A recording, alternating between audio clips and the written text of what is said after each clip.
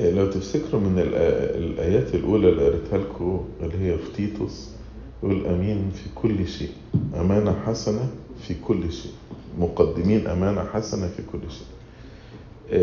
لو واحد أمين في حتة أكتر من حتة تانية، يبقى هو اللي محتاجه يعمل توازن.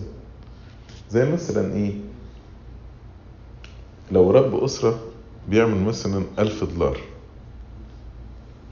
صرف $1000 دي كلها مثلا على تعليم الولاد، بس ما بيجيب لهمش هدوم، ما بيجيب لهمش أكل، ما بيجيب لهمش، يعني يبقى تدبير خاطئ.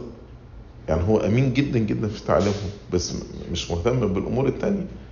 إنما رب الأسرة الحكيم بياخد $1000 دي، يشوف يصرف قد إيه على التعليم، يصرف قد إيه على الأكل، يصرف قد إيه على المسكن، يصرف قد إيه على الهدوم، إلى آخره.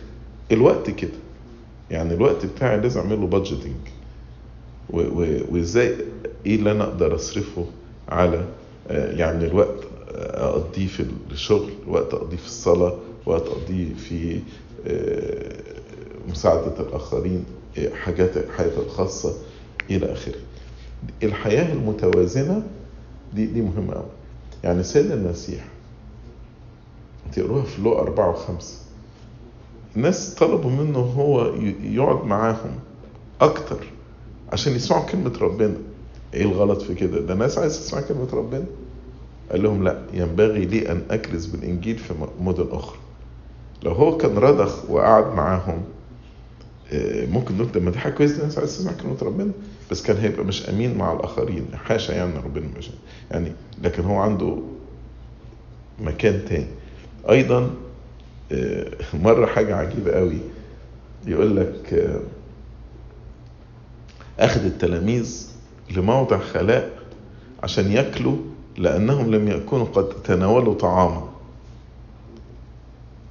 ربنا اللي قال اعملوا للطعام الباقي الذي الحياة الأبدية، لما تعملوش الطعام البائد، لأن دي وزنة، فلازم يهتم بالأكل. دي اللي بنسميها بالانسد لايف.